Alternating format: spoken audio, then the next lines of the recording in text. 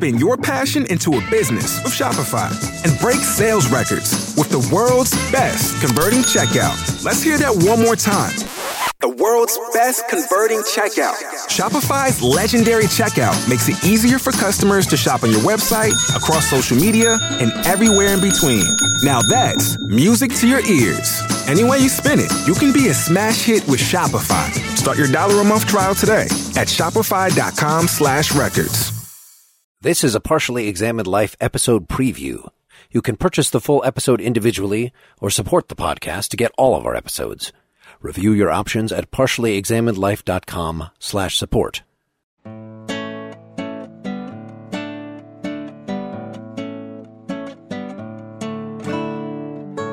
You're listening to The Partially Examined Life, a philosophy podcast by some guys who at one point set on doing philosophy for a living, but then thought better of it. Our question for episode 69 is something like maybe, what's the relationship between philosophy and art? And we read Plato's dialogue, The Gorgias, from around 380 BC. You can join the discussion, get the text, and read loads of supplemental material at partiallyexaminedlife.com. This is Mark Linsenmeyer in Madison, Wisconsin. This is Seth Paskin in Austin, Texas. This is Wes Alwyn in Boston, Massachusetts. This is Dylan Casey in Middleton, Wisconsin. All right. So this is the year wrap-up. That's right. So, Gorgias. That's a Platonic dialogue with really 4 main characters. There's one other in there. You have Socrates as usual. You have Gorgias, who's this older, esteemed orator, a guy who teaches people how to speak well and sort of argue in public meetings, and actually has a kind of school where you go and you learn how to persuade people. His reputation is one that he'll teach you how to get out of anything, essentially, and how to persuade anybody of any opinion. He was actually a living, breathing human being, as is common in most of Plato's dialogues. And we have actually some examples of oratory that he supposedly penned himself. Polus is a younger guy who is fond of the public life and thinks that being able to persuade your way through public life and politics is important. It's both honorable and it's also for your own good. Callicles is this young upstart. Actually, I read on Wikipedia that he's supposed to be an older rhetorician, but I don't know. Callicles? Yeah. There's not much known about him. He's not mentioned anywhere else, but yeah, he's described as an older. Well, earlier here, he's this, in part of Gorgias, he's described as younger. I read exactly the opposite. Let's leave it aside whether he's a young guy or an old guy. He doesn't try to make the argument necessarily that arguing well is noble. He makes an argument that's a little more radical, which says going for what's pleasurable is the best kind of life. And that's part of what oratory is. Being able to argue for what you deserve and get all you can get and satisfy all your pleasures. So Socrates goes about this discussion his usual way, and he tries to engage Gorgias, and then Gorgias sort of gives up, and he moves on to Polus, and Polus sort of gives up, and he moves on to Callicles. Who gives up himself for a little while. Who gives up himself at one point, and Socrates has to argue with himself for a while. Which is remarkably similar to him arguing with another person. Indeed. Indeed. The underlying themes are, at the beginning, the question of what are you teaching when you teach oratory and rhetoric? There's this theme of teaching and what is teachable. There's this theme of what is just and unjust and what is the best role for a human being. And underlying this, of course, is typical in Platonic dialogues, is what does it mean to live well? Yeah, and the reason I gave the question to start, what is the relationship between philosophy and art, because that is the way that I've heard this spun, that you could use this as the first reading in an aesthetics class, that even though it's about rhetoric in particular, which is not even clear that that's one of the arts, it's very clear as it progresses that he's talking not only about the art of persuasion, what lawyers do specifically, say, but any kind of performance that is just for the enjoyment of people. And he uses examples like flute playing and even pastry baking. Not that we consider that necessarily one of the arts, but this is certainly applied to all of poetry. The dichotomy is between philosophy, that is about speaking truth and about getting at the good life and teaching virtue, and these other things which are about pleasing people. These people who, if they themselves are already corrupt, then what pleases them is probably going to be something equally corrupt. And if you make it your art to be pleasing people in whatever form, then unless they're already virtuous, then you're not going to be giving them what they really need, which is to be made into better people. They need to be given the straight, hard truth They need to be given things that will make them virtuous. It's not that the good things are not pleasurable. They might not be always, but he's making the argument that pastry baking and flute playing is mere flattery because it appeals only to please for pleasing's sake, not please for the sake of the good. Yes, in fact, if people are clear-eyed, there's not a lot in a way that's new in this dialogue over and above the other Platonic dialogues that we've done on this podcast. But one of the things besides the treatment of rhetoric, which is the most famous part, I think, but that's really only the first, explicitly about rhetoric is only the first fourth, third of the dialogue. Then it gets more generally about virtue. So he puts more straightforwardly in this dialogue than in the Republic or other places that we've read, this theory of virtue that people, when they are clear-headed, will always seek the good. And it's just that if we are already corrupt, having illusions is in fact a form of corruption, right? Lack of knowledge is a form of corruption. Knowledge is good. Having bad knowledge, having a bad self-conception, having improper assessment of what is a really good thing, right? Confusing it with surface level, base, immediate pleasures, say, is something that will confuse you and thereby make you not pursue the correct direction. But if you were truly enlightened, then you would go the right direction. You would either be virtuous already, or if you were lacking, then you would move to correct yourself, right? Nobody willingly does something that they think is evil.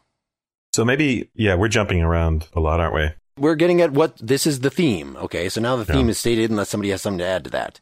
I mean, it begins with this question, what is oratory? And this was widely regarded in ancient Greece to be the sort of key to the universe, to success, let's say. Learning how to be a good speaker, persuader, you could get what you want. And I think it's Paulus who's very up on that idea, giving examples of, if a doctor and an orator could basically make himself seem more competent than a doctor, even though he's not. We begin with this idea, this crucial distinction, as you pointed out, Mark, between things that rely on knowledge and that convey truth and things that don't. Socrates starts out with this discussion with Gorgias, and by the time we get to the end of that, we get this idea that oratory is a way of seeming to be more competent at any given subject than you actually are. And so you're using speech not to teach people, but to persuade them. And that even if you don't know anything, especially because you don't know anything, you'll be more persuasive with people who don't know anything. So that's the first section. And then we get two other sections, right? The one with Paulus and then the one with Callicles. And the Paulus is where we get this talk about Socrates makes the controversial claim that it's better to be the victim of injustice than the perpetrator of injustice, and we can get into the discussion of that, which seems completely absurd to Paulus. And the reason why it's relevant is because he's trying to show that oratory is not, in fact, this great power. To use oratory to get what you want isn't actually going to be a good thing for you. So that sort of serves that larger argument. And then this third section with Callicles, we get a lot of different things, but ultimately we end up back at this idea that it's not pleasure that's the criterion of the good, but health. It can be health of the soul, health of the body. So we get this comparison between medicine and gymnastics, or this contrast between that and oratory, but we'll talk about that in more detail. But the idea in the end is that oratory is not an art that you use to make things more organized and better and more healthy, or to help human beings be better, but that it's this knack that, as you've pointed out, Mark, is for the sake of giving people pleasure. So that's my summary. What'd you think, Seth? Anything to add? From a summary perspective, no. Well, how about from an initial response perspective? It's funny. We've had this conversation before, but since it's been a while since we talked about a Platonic dialogue, we famously, in the very first episode we ever did of this podcast, talked about kind of how Socrates is an asshole. And there's always this tension when you don't know Greek and you're not as well versed in a lot of the conceptual and cultural norms, that when you're reading through this, you're thinking, are they really going to let that go? Is he really going to get away with saying that? And you keep catching yourself and saying, maybe there's something underneath this that I don't understand that makes that a non-controversial statement. And maybe I just haven't read a dialogue in a little while, but this one particularly got to me, especially in the section on rhetoric, where I just kept having to pause and say, really? You're just going to let that thesis stand, Gorgias? Really? Really? It's okay? You're just going to let that go? Socrates makes a number of, I don't want to say outrageous claims, but certainly things that would be disputable in this day and age. And I'll be curious if we get into it to push on Wes and Dylan, who I know a lot more about this stuff than me, to find out if there is something controversial in what was being said, or if there was something understood that I don't understand about some of the claims he's making and some of the argumentative moves that he makes. Well, can we drill into the text in this first section? Do you have a particular spot that you want us to start on? There's a section where let's just start with the difference between instruction and persuasion. Do you have a line number? Yeah, maybe. I don't know. I don't know if the Kindle... Did it come with those Stephanus line numbers? Are we all using the same translation, by the way? Because when you say instruction... The Kindle version I have is the Jowett translation. I also have the internet version that you guys used. Cooper, yeah. Okay. Give me a second to cross-reference here. While he's looking, not to be nitpicky, but the couple places I've just looked, Callicles is said to be a young guy. Is it Socrates calling him a young guy because he's 45 and Socrates is 50? I'll point to the quote. On 515a, Socrates says, "Since you are yourself now just beginning to do the city's business, and urge me to report," and it goes on. Yeah, I saw that. In both translations that I read, in the beginning commentary, he's referred to as a young guy. Okay. In the Cooper and in the Nichols that I have, and also in a third translation I looked at. Then Wikipedia lies. That would not be the first time. Where is this? This is 515 what? A. By now, my most excellent fellow. Is that where it's, in your translation, he calls him young fellow? In Cooper, my most excellent fellow, seeing yourself are now just beginning to be engaged in the business of the city, so... That doesn't mean that he's young. That means he's just started to do that. That doesn't... I understand from a strictly logical point of view, but in Greek life, that's what you would have been doing. If you were part of the upper class, you start arguing your pants off early in your life. We do know that this is his house. It's his father's house. Oh, it is? Yes. The crucial thing that happens in this first section is nailing down the definition of oratory, and it gets a little worrisome early on because it begins to look like it's going to be one of these like tedious definition fests, which luckily it doesn't turn out to be. Socrates is known for. But, in the end, we get Gorgias trying to say, first he sings its praises and says it's the source of freedom for humankind and the source of rule over one city and things like that. Ultimately, Socrates will force Gorgias to admit that, well, I don't know if Gorgias really admits it, but this idea that oratory is to... I'm reminded of people saying, oh, I want to be a writer, but then that's such a really vague thing. Like Socrates points out, anyone is really an orator or a speaker or persuader when you think about it. Anyone who has a craft, like making shoes or something, if they're teaching their craft to someone, then they're a persuader. But they actually have knowledge to pass on. Just to say you're an orator without that being anchored in some actual craft is kind of a vague thing. So then Gorgias is forced to say, well, this is all about political gatherings or law courts and things like that. And then we get into this question of knowledge.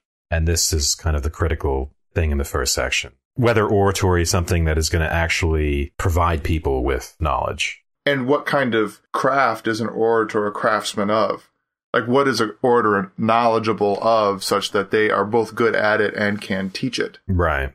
Right. And if they're good statesmen, that would mean, for Socrates at least, that they would also have to be knowledgeable about the human soul, because that's just the relationship between the individual citizen and the good of the state. Those are one and the same, or at least very closely related bodies of knowledge.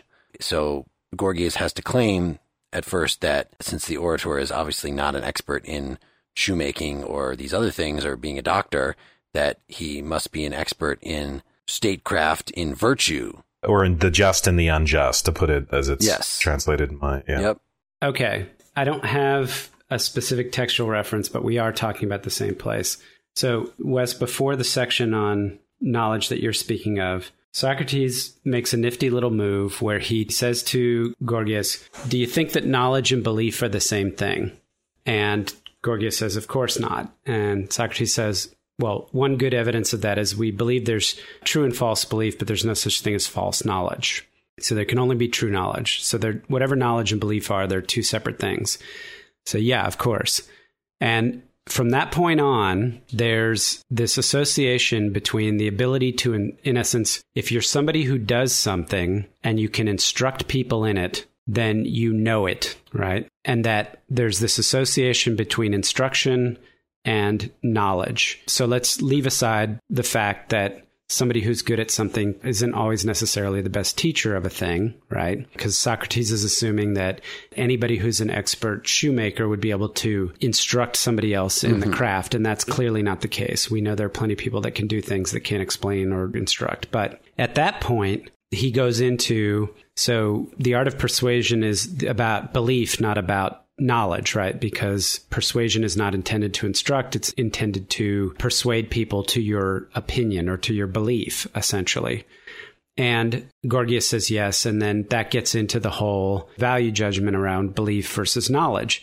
And I think there's a legitimate move on Gorgias's part that he didn't take, where he could say, well, of course, we're trying to persuade and not instruct. And since we're not trying to instruct, I don't need to know all about a thing. I don't need to be able to explain a thing. All I need is to get the person to whom I'm addressing myself to believe one specific thing. Belief is about, is this right or wrong? Is this true or false? Some kind of belief. And by whatever argumentation I get that person to believe what I want them to believe, then that is the art of persuasion. And whether it's a true or false belief is irrelevant. But that's what the craft of oratory is. Completely divorce it from this positive-negative association over against knowledge. This, by the way, begins around 454. 454? Yep. Okay. C and D. In D, we get the conviction stuff. 454E, he says, would you like us then to posit two types of persuasion, one providing conviction without knowledge, the other providing knowledge? And Gorgias says, yes, I would. And I would just say, no, persuasion has nothing to do with knowledge. I don't want to provide knowledge. That's not what this is about. To be right here, all he has to be right about is that teaching is a form of persuasion, which I think is a legitimate way to categorize teaching. And then to say that oratory is another form of persuasion, teaching provides knowledge, oratory doesn't. I don't see that as an illegitimate distinction. I mean, you may want to say, well, oratory doesn't need to provide knowledge and so on and so forth, but this distinction here, I'm not sure, rests on that. I don't think it's good enough to say that there are plenty of people who can do a craft who can't teach it, in saying that you don't need to know a craft in order to teach it. No. I agree with that. Okay, so it seems to me that Socrates has taken the harder case, which is he's not claiming that everybody who can do a craft can teach it. He's saying that in order to teach it, you must know it.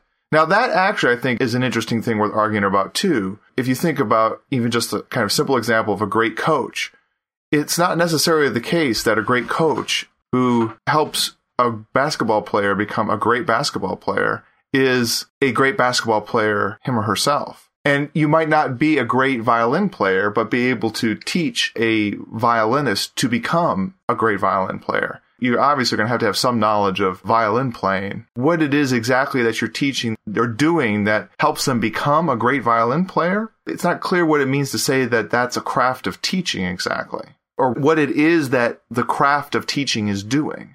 And I think that something like that is going on for Socrates with the question of rhetoric, especially with respect to persuasion, that rhetoric is running into the same kind of problem that teaching does itself, that it's problematic to talk about the expertise of teaching as teaching. It becomes to be empty of the forsake of which. Like if a good coach is going to be good at making somebody better at basketball. And so in the case with rhetoric, he would say that, well, if you're an expert at rhetoric, you're going to be an expert at persuasion, even in the case of persuasion for persuasion's sake. And Socrates wants to call foul on that case at the end and say, well, persuasion for persuasion's sake is mere flattery. And that case of the argument goes on later, where he takes up the problem of, or the instance of teaching persuasion for persuasion's sake.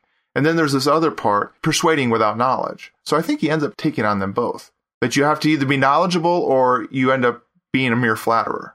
Yeah, in this case, early on, before we get to the knack and the flattery stuff, with Paulus. Right now, he's just trying to say that oratory is not a type of teaching. And he wants to do that because he's basically setting Gorgias up. He wants to say an orator is not a teacher of law courts and other gatherings about things that are just and unjust. Then he gets into this thing, well, and here's where you might say, I think, Seth, you might criticize his move at 455B. He talks about a city holding a meeting and appointing doctors or shipbuilders or craftsmen to give advice. And then he says, okay, and so the orator is going to be one of our advisors. And what is he going to give advice about? You know, if you get advice from a doctor or shipbuilder, they have an area of knowledge. They give you advice. But the orator, we've just said, doesn't have that. So what is he doing there? What is his function? What is his role in that situation? Now, you could say, you know, Gorgias might say, well, he's not an advisor. Or he might say, well, he's a lobbyist. He's a hired gun. Someone else has done the policy work, and they just bring me in to close the deal, right? I'm not a policymaker. There have to be, you know, this is the kind of argument I think that you might make in this. You might want to say, well, you know, there are policymakers, but what I do is persuade. And I don't need to be a policymaker. Someone else does that. That's exactly the argument I would make. The coach can teach the players how to play basketball, but unless the coach is also simultaneously a great rhetorician or an orator, he might not be able to convince them to give them the belief that they can win a game. Just like you say, Wes, you can draft a great piece of legislation, but it takes powers of persuasion to convince people to vote for it. And those are two separate things. I wanted Gorgias to kind of stand up more and defend that as a legitimate undertaking. Yeah, if you're a better orator, maybe he would have. You're giving me visions of data from Star Trek as a coach, going, there's a 48% chance that you will win today. Go. But then he delegates the inspirational role to the quarterback, which is often what's done, right? You see the quarterbacks playing these very inspirational roles where the coaches seem to have just zero charisma. Well, and it's true, right? It's a standard tried and true thing to bring in an inspirational speaker, an orator, a rhetorician to energize a team, a group, an organization, a bunch of, you know, salespeople, whatever it is. Somebody comes on and says, okay, here's what we're going to go do. And then they bring on somebody else to inspire them to greatness. To point to the van down by the river. That's right. You're going to live in. I think the response here, though, is, you know, Gorgias is the one who sort of falls into the trap after Socrates says, what can rhetoric really accomplish then? Gorgias says, you know, if an orator and a doctor came to any city and had to compete, the doctor wouldn't make any showing at all and the orator would kick his ass and blah, blah, blah. And that's where you get the danger of this type of, say, division of labor between a rhetorician and a policymaker, or this kind of guy who can just be a mercenary or a hired gun. And what Gorgias is endorsing here is that someone pretend to know about something they don't really know about. And that, one could argue, is fraught with danger.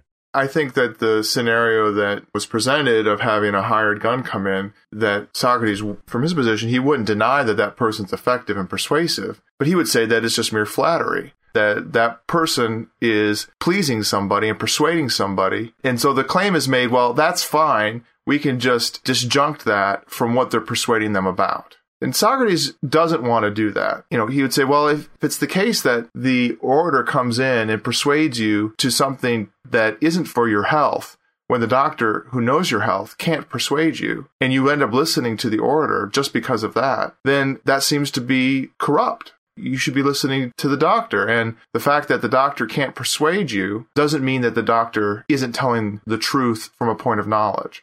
That's what Socrates' point is. But who cares about that? Well, Socrates cares about that because he wants, and anybody who wants to be healthy would want to care about that, right? I mean, this is the whole thing about advertising, right? You know, you have the advertising, people, cigarettes, right? How great cigarettes are, how glamorous they are. Oh, no, they don't cause you any ill effects. In fact, you could even start lying about it and saying, actually, you know, cigarettes are good for you. You know, have a couple cigarettes in the morning every day, jumpstart your day, get a little nicotine high, go along like that. And the whole time they're lying about it. The American Red Cross can't convince you in this because they lack the persuasive ability. And in the end, hundreds of thousands of people end up dying of lung cancer because of the ability to persuade. That's the direction we're talking about. You started off with the example. The doctor tells you to do something and you don't want to do it. The doctor is not persuasive. And so somebody else comes in and persuades you to do it. The goal is to get you to do what the doctor wants you to do because the doctor acts from a position of knowledge. And in this case, you're in the wrong. You're the idiot. You're the one not listening to the person with knowledge. And the one who doesn't have knowledge comes and persuades you. So I think that Socrates' point is not that persuasion isn't possible. It's that it has to be persuasion guided properly. And his argument is very, very similar here to the one that he makes regarding music and poetry in the Republic. It's not that it isn't good to have persuasive things. It's that They have to be guided correctly. That persuasion for persuasion's sake is mere flattery. That's his argument, that it's just gratifying one's pleasures, and gratifying your pleasures is not satisfactory.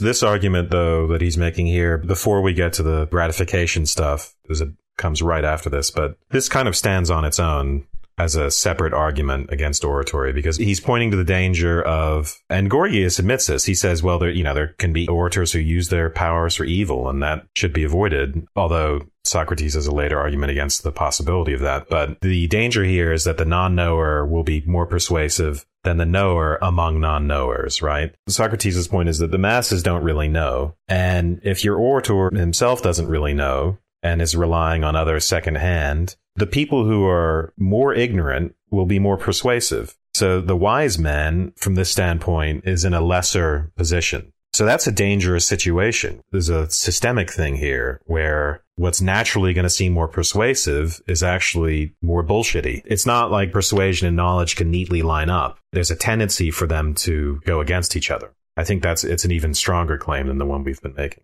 And then there's a final argument in this section, which also stands on its own, which is that the orator isn't just going about doing oratory. He's also a teacher of oratory. I mean, Gorgias' claim to fame is to teach people how to be great orators. So the orator can't escape the position of being a teacher. He can't say, oh, no, I'm not a teacher. He is a teacher. He's teaching other people oratory. And then Socrates' question is, well, can you really teach people how to speak about the just and the unjust if you know nothing about it? Now, maybe we could make an argument that he can, but Gorgias says, well, no, I can't. And then Socrates sort of traps him by saying that, well, if you know about justice and injustice, then you must be just. And so oratory can't actually be used unjustly. It's kind of a little side refutation. But I think those are important points. The orator can't escape being in the position of the teacher, and that persuasion and knowledge, actually, there's this conflict between them. It's not like they can just line up fortuitously or not line up fortuitously.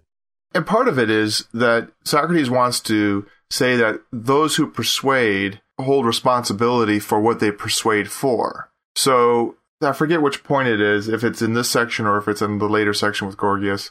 Socrates hems Gorgias in when Gorgias wants to say that he teaches about justice and persuasion with respect to justice, but does not take responsibility for the unjust acts of those he teaches. So on the one hand, he wants to distance himself from what people do in the name of his teaching, and yet claim that he's teaching something about justice. And that's another tack of the argument with regard to persuasion, that persuasion for persuasion's sake then severs itself from the very thing that it's persuading about. It takes no responsibility for it. That is exactly the point that we're talking about, what you're referring to. And that's how we get out of this section into the Polis section, which is that he catches Gorgias contradicting himself, that he said, what is this subject of this? If you were a shoemaker, the subject of your oratory would be shoes. Oh, well, since this is all about instructing people in matters of government, it must be about statecraft, it must be about justice ultimately. Oh, so you guys all know about justice? Oh, yep, we know all about justice. So that would mean that all of your orators would do just things, right? Oh, yeah, but you already said that some of them use it for evil. Oh, I guess I did say that. So I guess you're not teaching that, yeah. And then Paulus calls him rude. Yes. Yes. Can we back up for a second? I'm wondering more about what Seth thinks about this disjunction. It's certainly true what you were saying, that you can have people who are good at persuasions for persuasion's sake. You disjunct the policy from the act of persuasion. So, Seth, you seem to not think much of the argument that they ought not be separated. So I guess what I'm feeling is that, and without being able to articulate it 100%, is something along the lines of what makes oratory good or bad is the service in which it's employed.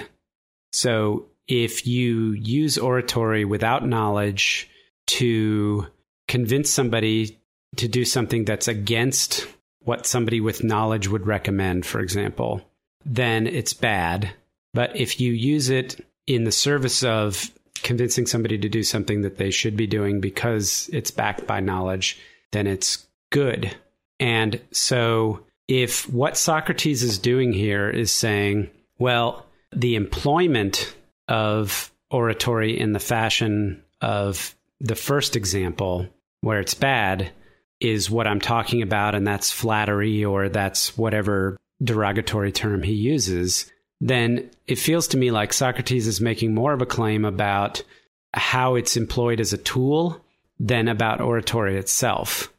And by the way, I'm totally not convinced by all of his analogies to cooking and, the cook versus the doctor or whatever that's another thing that just kind of got to me. But you and Callicles, right? Callicles, what is this about cooks and doctors yes. What the hell? No more shoemakers. They make it sound like cooks would create something savory and tasty where the doctor would want you to eat something terrible and that you would, of course, choose the savory and tasty instead of the terrible medicine because all medicines are bad.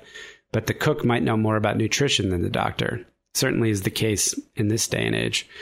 So that's the part where I'm kind of like, is there an error being made here where he's attacking the profession of rhetorician or orator?